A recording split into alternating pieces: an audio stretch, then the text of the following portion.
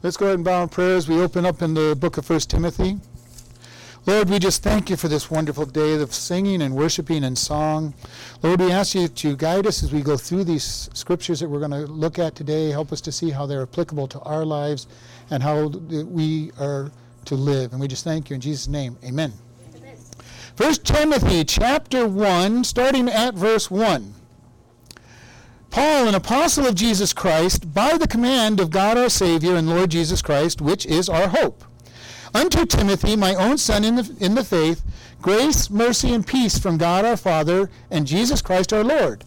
As I besought you to abide still in Ephesus when I went into Macedonia, that you might charge some that teach no other doctrine. Neither give heed to fables and endless genealogies, which minister to questions rather than to godly edification, which is in faith, so do.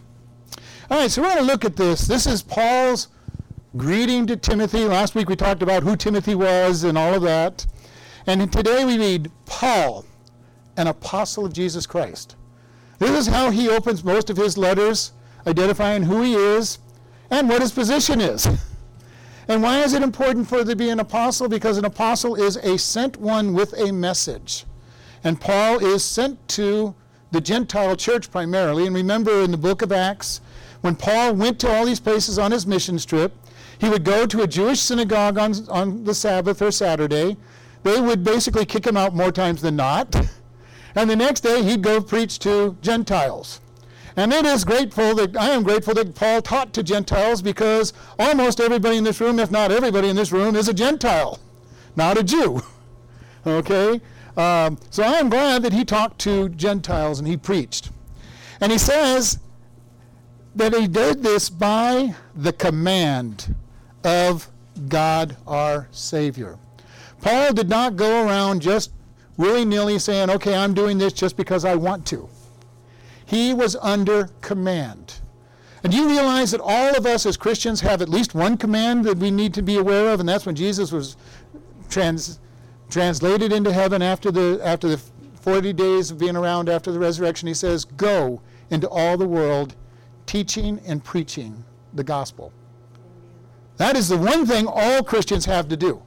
Now, some people aren't teachers, some people aren't pastors, some people aren't evangelists, but you know, we are called to do it. And it was a command. You know, we read a lot of things in the Bible and say, well, this is a nice suggestion. People read the 10 Commandments and think, well, look at this. We got 10 suggestions on how to live. That's not what God says. You know, and it's kind of interesting because when we read it in Greek or Hebrew, we see a lot more commands than we do in English. Okay? In 1 Thessalonians it says, pray without ceasing. That's an imperative. It's a command. We're supposed to be constantly in prayer. Now, that doesn't mean we're on our knees, on our face, in front of God 24 hours a day, 365 days a year. But we need to be ready to pray. When we see something that needs attention, we pray for it. When we're in a situation, we should pray for it. You know, we hear this statement all the time, and many of you may have said this because I've said it myself. I've tried everything I can do. I might as well pray. You know, kind of missing our scripture, aren't we? If we start with prayer, you know, and prayer doesn't mean I give it to God and then just I wait for him to give me an answer. Sometimes I pray to God and then I go do what I can do until he tells me to do something else. But you know, we do need to go to God in prayer.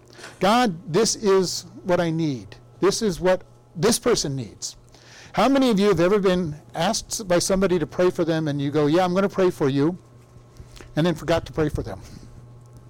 You know, I learned a long time ago, the best thing to do when somebody asks you to pray for them right that moment. My son Samuel's really good at that. If you ask him to pray for you, he'll pray for you right that moment. He'll probably pray for you later too, but he's going to pray for you when you ask for prayer.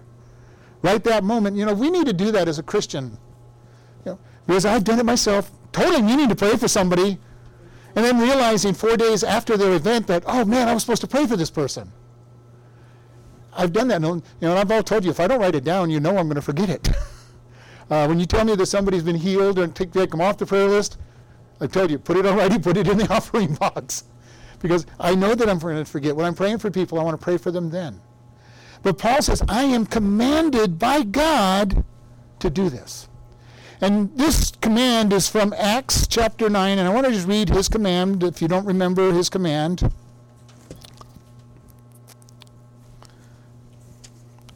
Acts 9:15. But the Lord said unto me, Go your way, for he is a chosen vessel unto me to bear the name of my name before the Gentiles and kings and the children of Israel, for I will show him how great things he must suffer for my name's sake. Now, God hasn't called all of us to suffer. Paul was called to suffer. And if you aren't familiar with Paul's life, he was shipwrecked. He said he was shipwrecked 3 times. He was stoned more than once left for dead, chased out of just about every town that he went into for preaching God's word. And I love it because when he describes that in Corinthians, he goes, these were light afflictions. How many of us would think it was light afflictions to be chased out of every place we went and be stoned and attacked? And he says he was beat with 39 lashes on multiple occasions. His wasn't just being taunted. He had physical abuses. And he goes, they were just light things. That's what God called me to do. We need to, as Christians, have that attitude. When we go through hard times, it's just a light affliction. When we go through hard times in this life, what will this life mean trillions of years from now when we're in heaven, looking back at this life? And that's what Paul said. It is a light affliction compared of the weight of glory. He says, I've got heaven. I've got heaven to look forward to because Jesus Christ called him and he responded to that call. Then he said unto Timothy, my own son in the faith, and this literally is not his own physical son. This is a young man that he went to Lystra, and he found Eunice and Lois and Timothy, and for whatever reason, took Timothy under his wing to disciple him. And I hope everybody in this room has had somebody to disciple them over their lifetime. The greatest thing that you can do as an older Christian is find somebody to disciple. Paul did this mainly to Timothy and Titus and Philemon. There's a number of people he lists that he took under his wing and said, these are the guys that I'm going to train. They're going to be my right-hand people. What are you doing with the knowledge you get from God? If all you do is get it in your mind and don't pour it back out, or don't live it, you're wasting your time. We need to be able to take what we learn from the Bible, how to live a Christian life, and pour it into other people. I've done that with my kids when they were growing up. And for years, they were my primary disciples. Over the years, I've had other people that I've discipled. We need that person. And we need somebody even ourselves. Even for me, I've got people that I go to when I have a question, which isn't often, but sometimes I get a question. And I'm going, okay, who can I call? And I have a handful of people that I call and say, hey, I've got this question for you. Now, one thing about teaching somebody, though, they might outgrow you. They might outgrow you eventually, and you know what? That's what you actually hope for. You hope that they take what you pour into their life and that they grow beyond you. I love talking to my oldest son who was here a couple weeks ago with his wife and the baby. He can ask me questions that challenge me. Most of the questions I get, I can answer without doing a whole lot of research.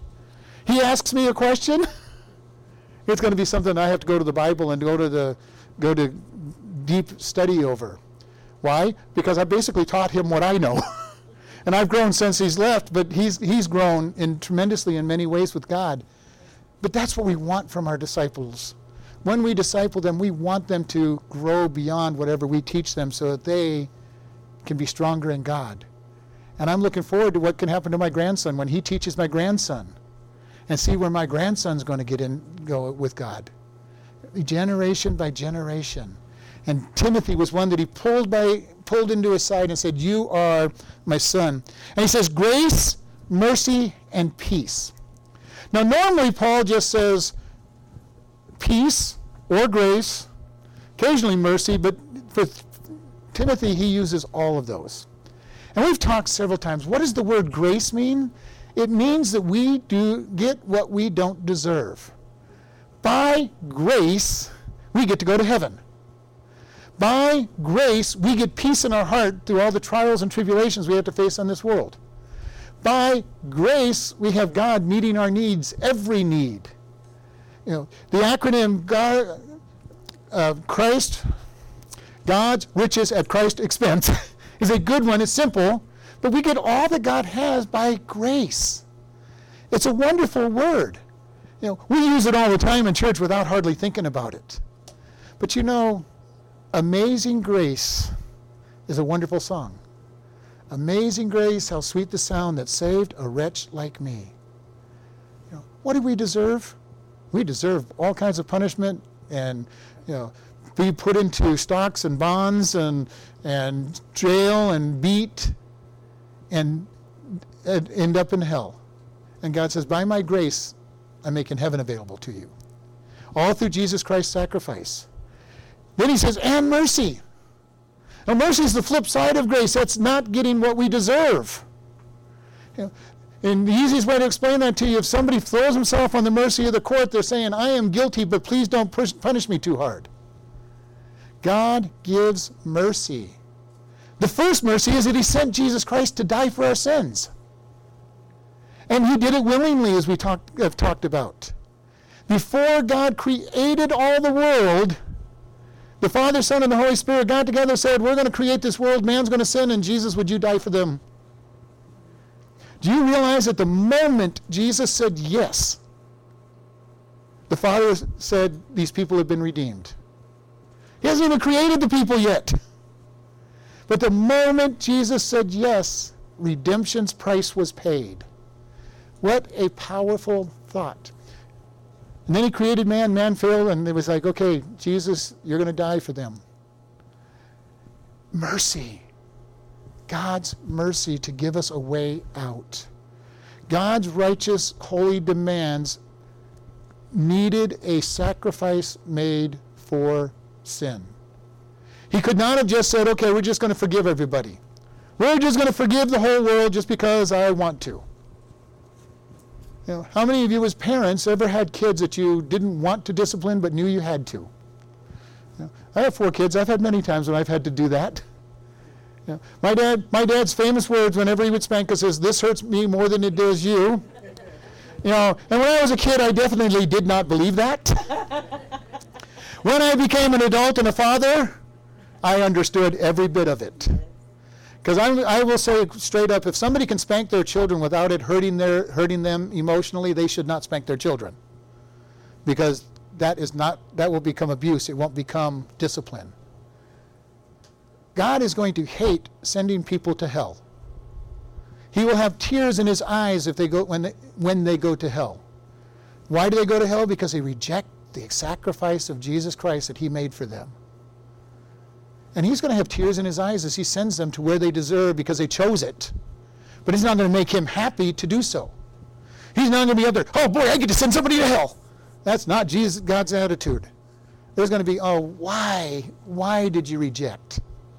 Why did you reject my son? And then he says, and peace. And we've given the definition of peace so many times.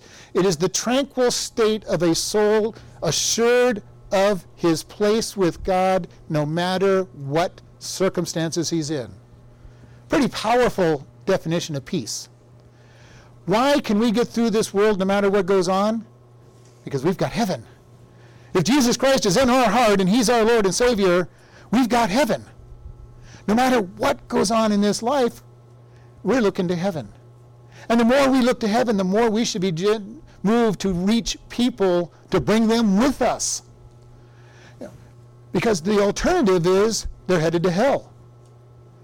And I really don't know if we understand the full complexity of hell.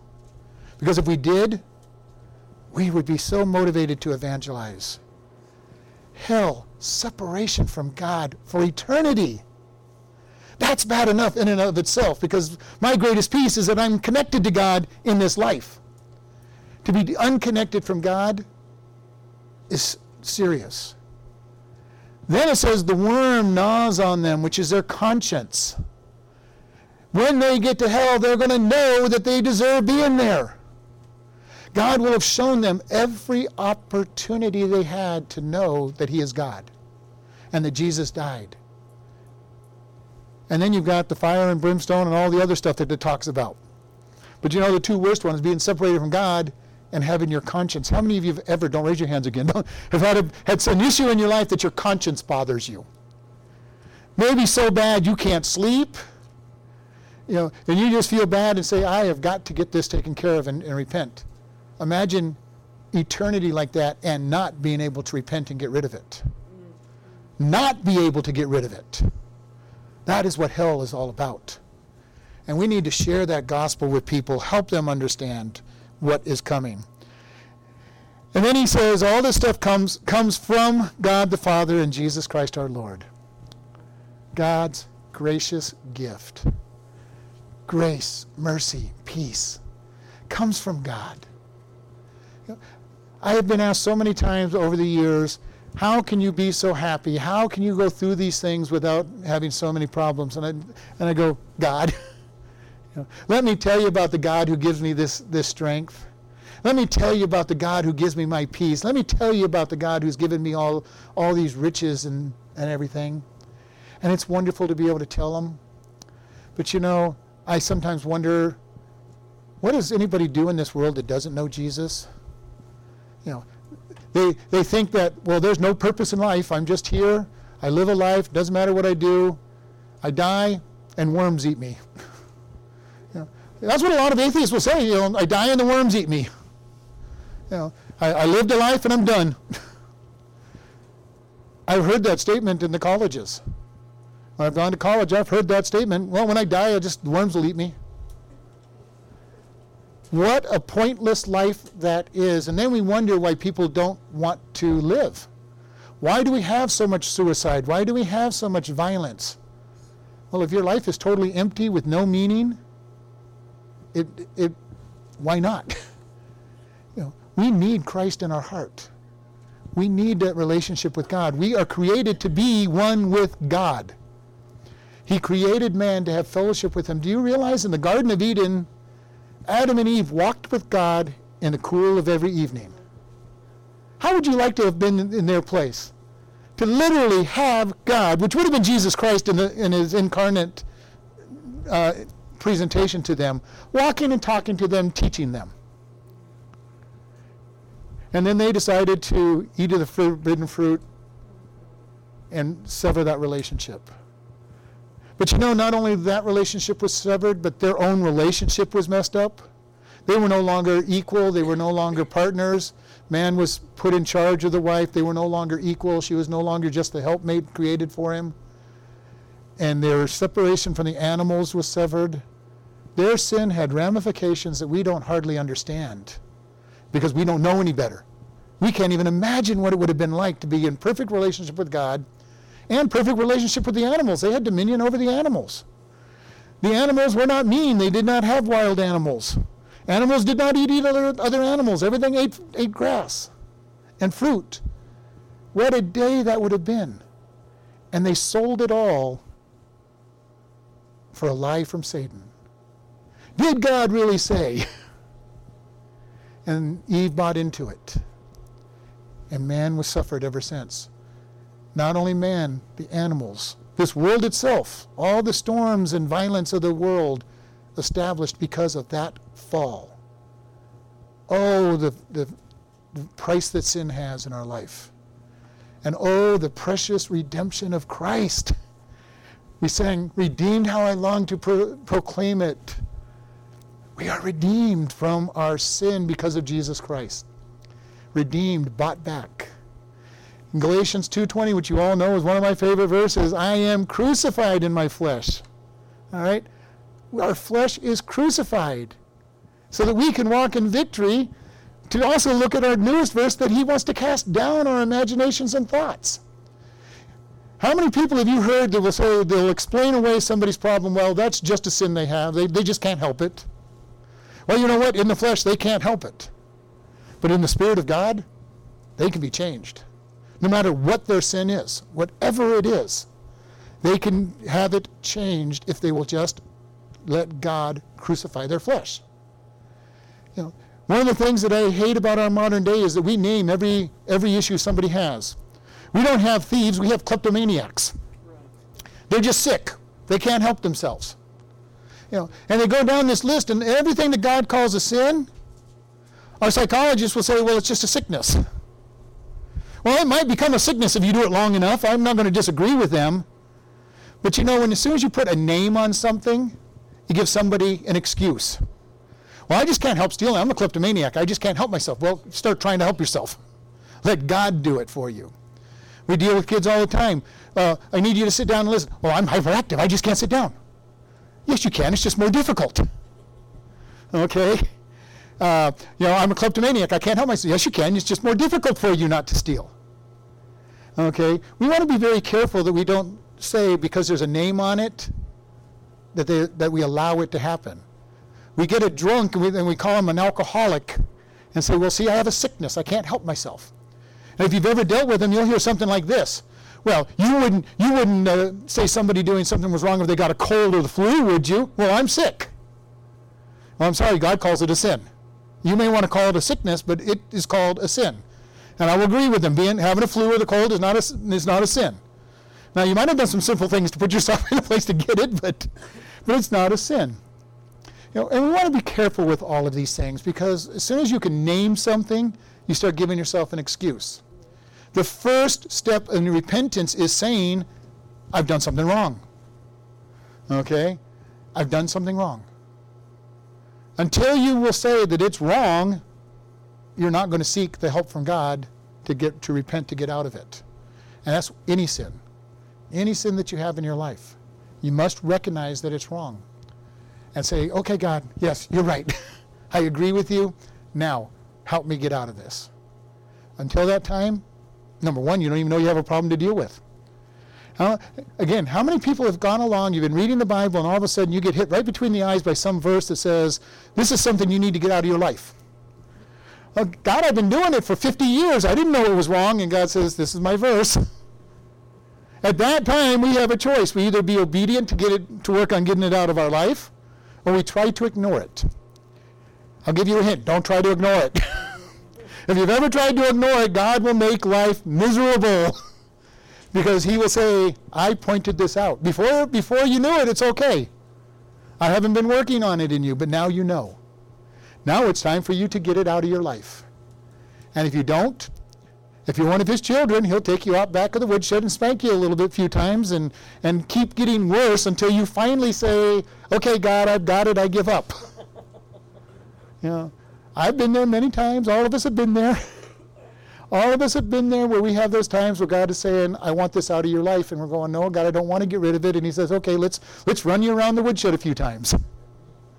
And he's going to get his way. All right? God is sovereign. He will get his way because he is sovereign. He is the ruler, and when he says to do something, we're going to do it. One way or the other, we're going to do it. And we got to understand, God is in control. We talked about Adam and Eve sinning. God knew that they were going to sin before he created them. I have always wondered, why would God create Adam and Eve knowing that they were going to sin?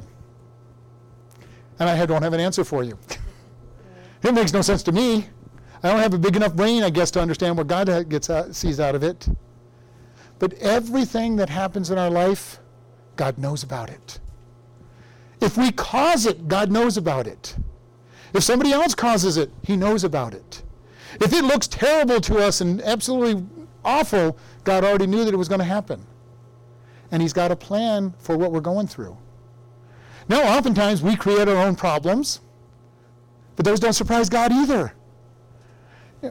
It doesn't surprise God even if we cause our own problems. And how many times have we caused our own problem and then try to blame God for it? God, I just don't understand why I can't pay all my bills. I just bought a house I can't afford, a car I can't afford, the new TV, the furniture in the house, and my motorcycle, and my boat, and my vacation home. God, I just can't understand why you let me not pay my bills. And God says, well, you got yourself into this trouble. This wasn't what I had planned for you, because he says that the borrower is a servant to the lender. He tells us not to go into debt. So when we go into mounds of debt and then can't pay our bills, eventually he might help us after we've learned our lesson and decide we're not going to do it again. But he doesn't necessarily say, let me get you out of this trouble that you have, but he also knows that we were going to do it. It's very important. And then he says, I besought you, Timothy, to abide, to stay Ephesus, while I went to Macedonia, that you might charge certain people to teach no other doctrine. In other words, Paul was saying, Timothy, I'm leaving here to be the discipler of these pastors, and I'm leaving in charge of this church. You help them learn to be pastors. And remember, we talked last week, Timothy's a young man. Okay, he is not very old. He's somewhere in his late teens to early 20s, and he's been left in charge of a church that Paul's leaving. How many of our children are we raising up that late teens or early 20s, we could put them in charge of something? I think it's really sad in our day that we don't teach our kids to have responsibilities. We will excuse it, well, they're just a teenager. Man, if you look back through history, Alexander the Great by age 30 had conquered the known world. And he was depressed because there was no place else to attack. George Washington, by the age of 20, had already been in charge of the army troop. Already surveyed the western part of the state that he was in. He had responsibilities. And we raise our kids up to be kids until, in some cases, 50 or 60 years old. We've got some people that are still kids at that age excusing them. Well, I still live with mom and dad. I don't pay rent. I don't pay them room and board. I just live here. Maybe I'll get a job someday. And somebody should say, out the door you go. Out the door you go. It's time to grow up. Timothy was in charge of a church in his early 20s as the overseer of the church, of the pastors that are that church that are growing it. And Paul sent him there, left him there at that. Do we have that kind of maturity in our own lives? That God can say, I'm going to put you in charge of something because you're in me and you've got maturity? What a powerful statement that he has. God does not look at children having this long period of life to just make all the mistakes that they can. The teenagers should be learning to be responsible individuals. Maybe when they're a kid, there could be reason to let them make mistakes because they're just learning. And teenagers are going to make mistakes, and we're going to make mistakes, but are we learning from them, or we keep making the same mistake over and over and over again? Okay? And again, think back on your own life. How many times have you kept making the same mistake in some part of your life? We've all have places where we make the same mistake over and over again. Some of us are slower learners than others, like myself. I'm a real slow learner in some things. When it comes to facts, I learn facts real well, but the actual application of those facts sometimes take a long time to manage. Getting better. As I'm getting older, I'm getting better. But it happens. And then he says, neither give heed to fables and endless genealogies, which minister questions rather than godly edification in the faith. Fables. Stories. Okay? Stories with a point usually, but stories. And we go, well, how many fables do we have in our day? Well, in their day, it was quite easy. We have all the kinds of mythology that they had. We had Zeus and Herod and Herodias and Apollo and all these gods out there, and those were all fables.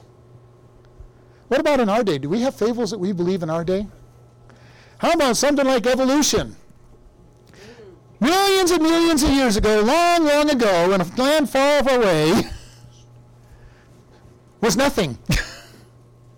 And nothing exploded into life. Sounds like a fable and story to me. God says he's always existed and he belongs before time and he created the heavens and the earth and he created everything. You cannot believe both stories. If you believe in evolution, throw the Bible away because it means nothing. If evolution is true, Jesus died for nothing because there's no such thing as sin that leads to death. Because death and disease was long before the man, if you want to follow evolution's teaching. And that's why evolution is taught, to try to get rid of the Bible.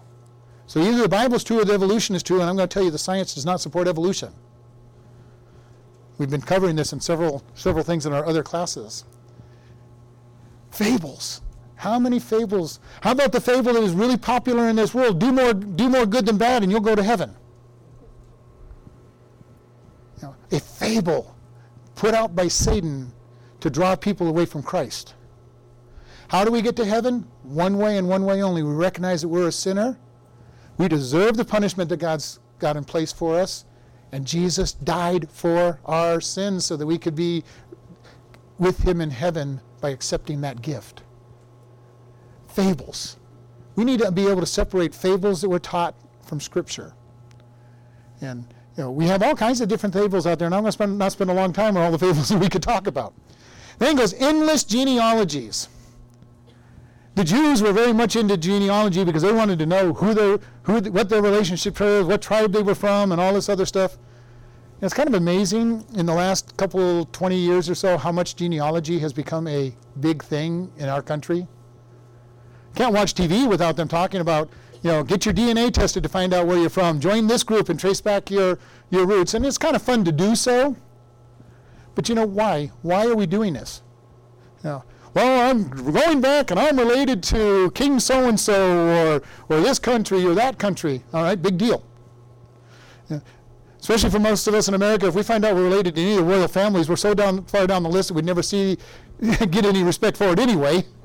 You're 5 millionth on the list. It's not something there, and it brings questions. Fables bring questions. Endless controversies bring questions to people. And the one thing I have found when you answer most people's questions, especially when they think they're smart, I've been on the campuses, I've talked to these guys, they think they're really smart. They'll ask you this question that's supposed to be really hard, you answer it, they won't accept your answer. Or you answer that question, they'll go to another question that's supposed to be really hard and keep them from God. Lee Strobel, when he wrote the book Case for Christ, if you remember, he was trying to prove to his wife that she believed in fables and fairy tales. And there came a time after 3 to 5 years of studying Christianity, they finally somebody asked him when is enough enough? When is all the pile of evidence going to be enough for you to be convinced that it's true?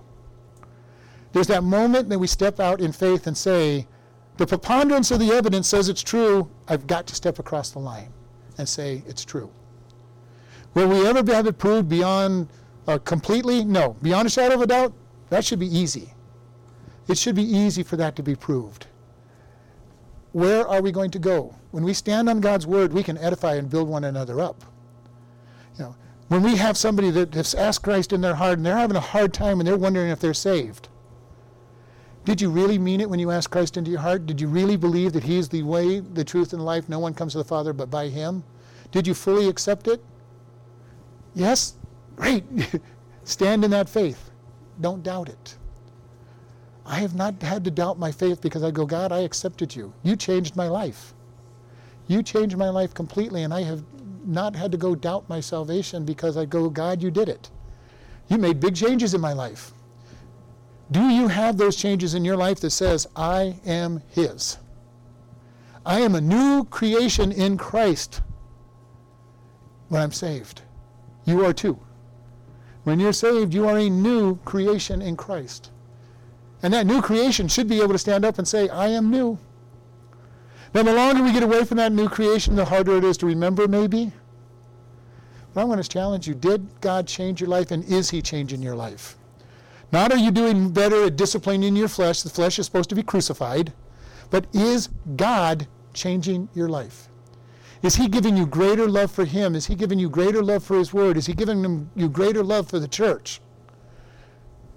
Because if he's not, check out and make sure that you are in there. But as you're growing with him, say, thank God. Thank you, God. I am yours. I am yours and he is mine. And, it is a wonderful thing to know that we are in Christ.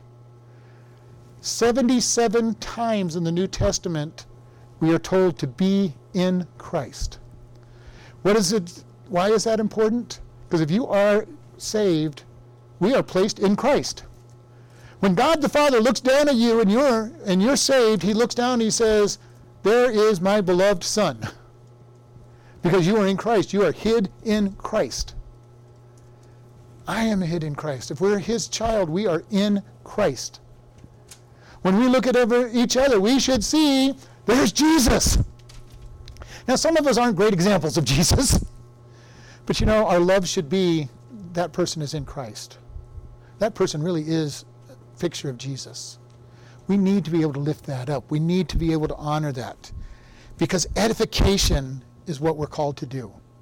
Build one another up. Say pleasant things about one another.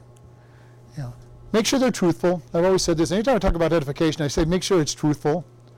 You know, don't tell somebody a bunch of lies just so you can try to be edifying. Hypocrisy doesn't work either.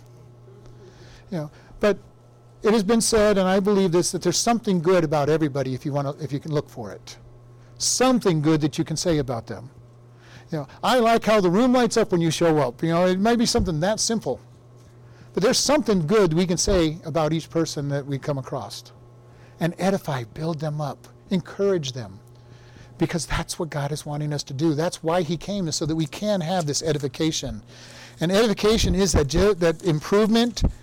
And edification, from the old dictionary, Noah Webster's 1829 dictionary, he said that edification is the building up in knowledge, morals, and truth. Okay? In other words, edification can come in the form of correction. But make sure it's in love. Make sure that you lovingly encourage somebody. And we all know what it's like to be attacked by somebody and put on the defensive. And we also know how, hopefully, you've been corrected by somebody in love. And it doesn't make it a whole lot easier to accept, but at least you don't feel angry so much at them because you know that it's through love and care. And we're going to close in prayer here.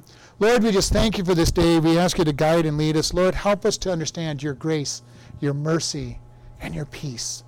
Lord, if there's anybody listening to this message online or in this room that doesn't know you, we ask that they decide today is the day to come to you, that they will recognize they are a sinner, that they deserve the punishment of hell because of their sin, but you paid that price, and they will ask you to be their Lord and Savior so that they can spend eternity with you. And we just thank you. In Jesus' name, amen.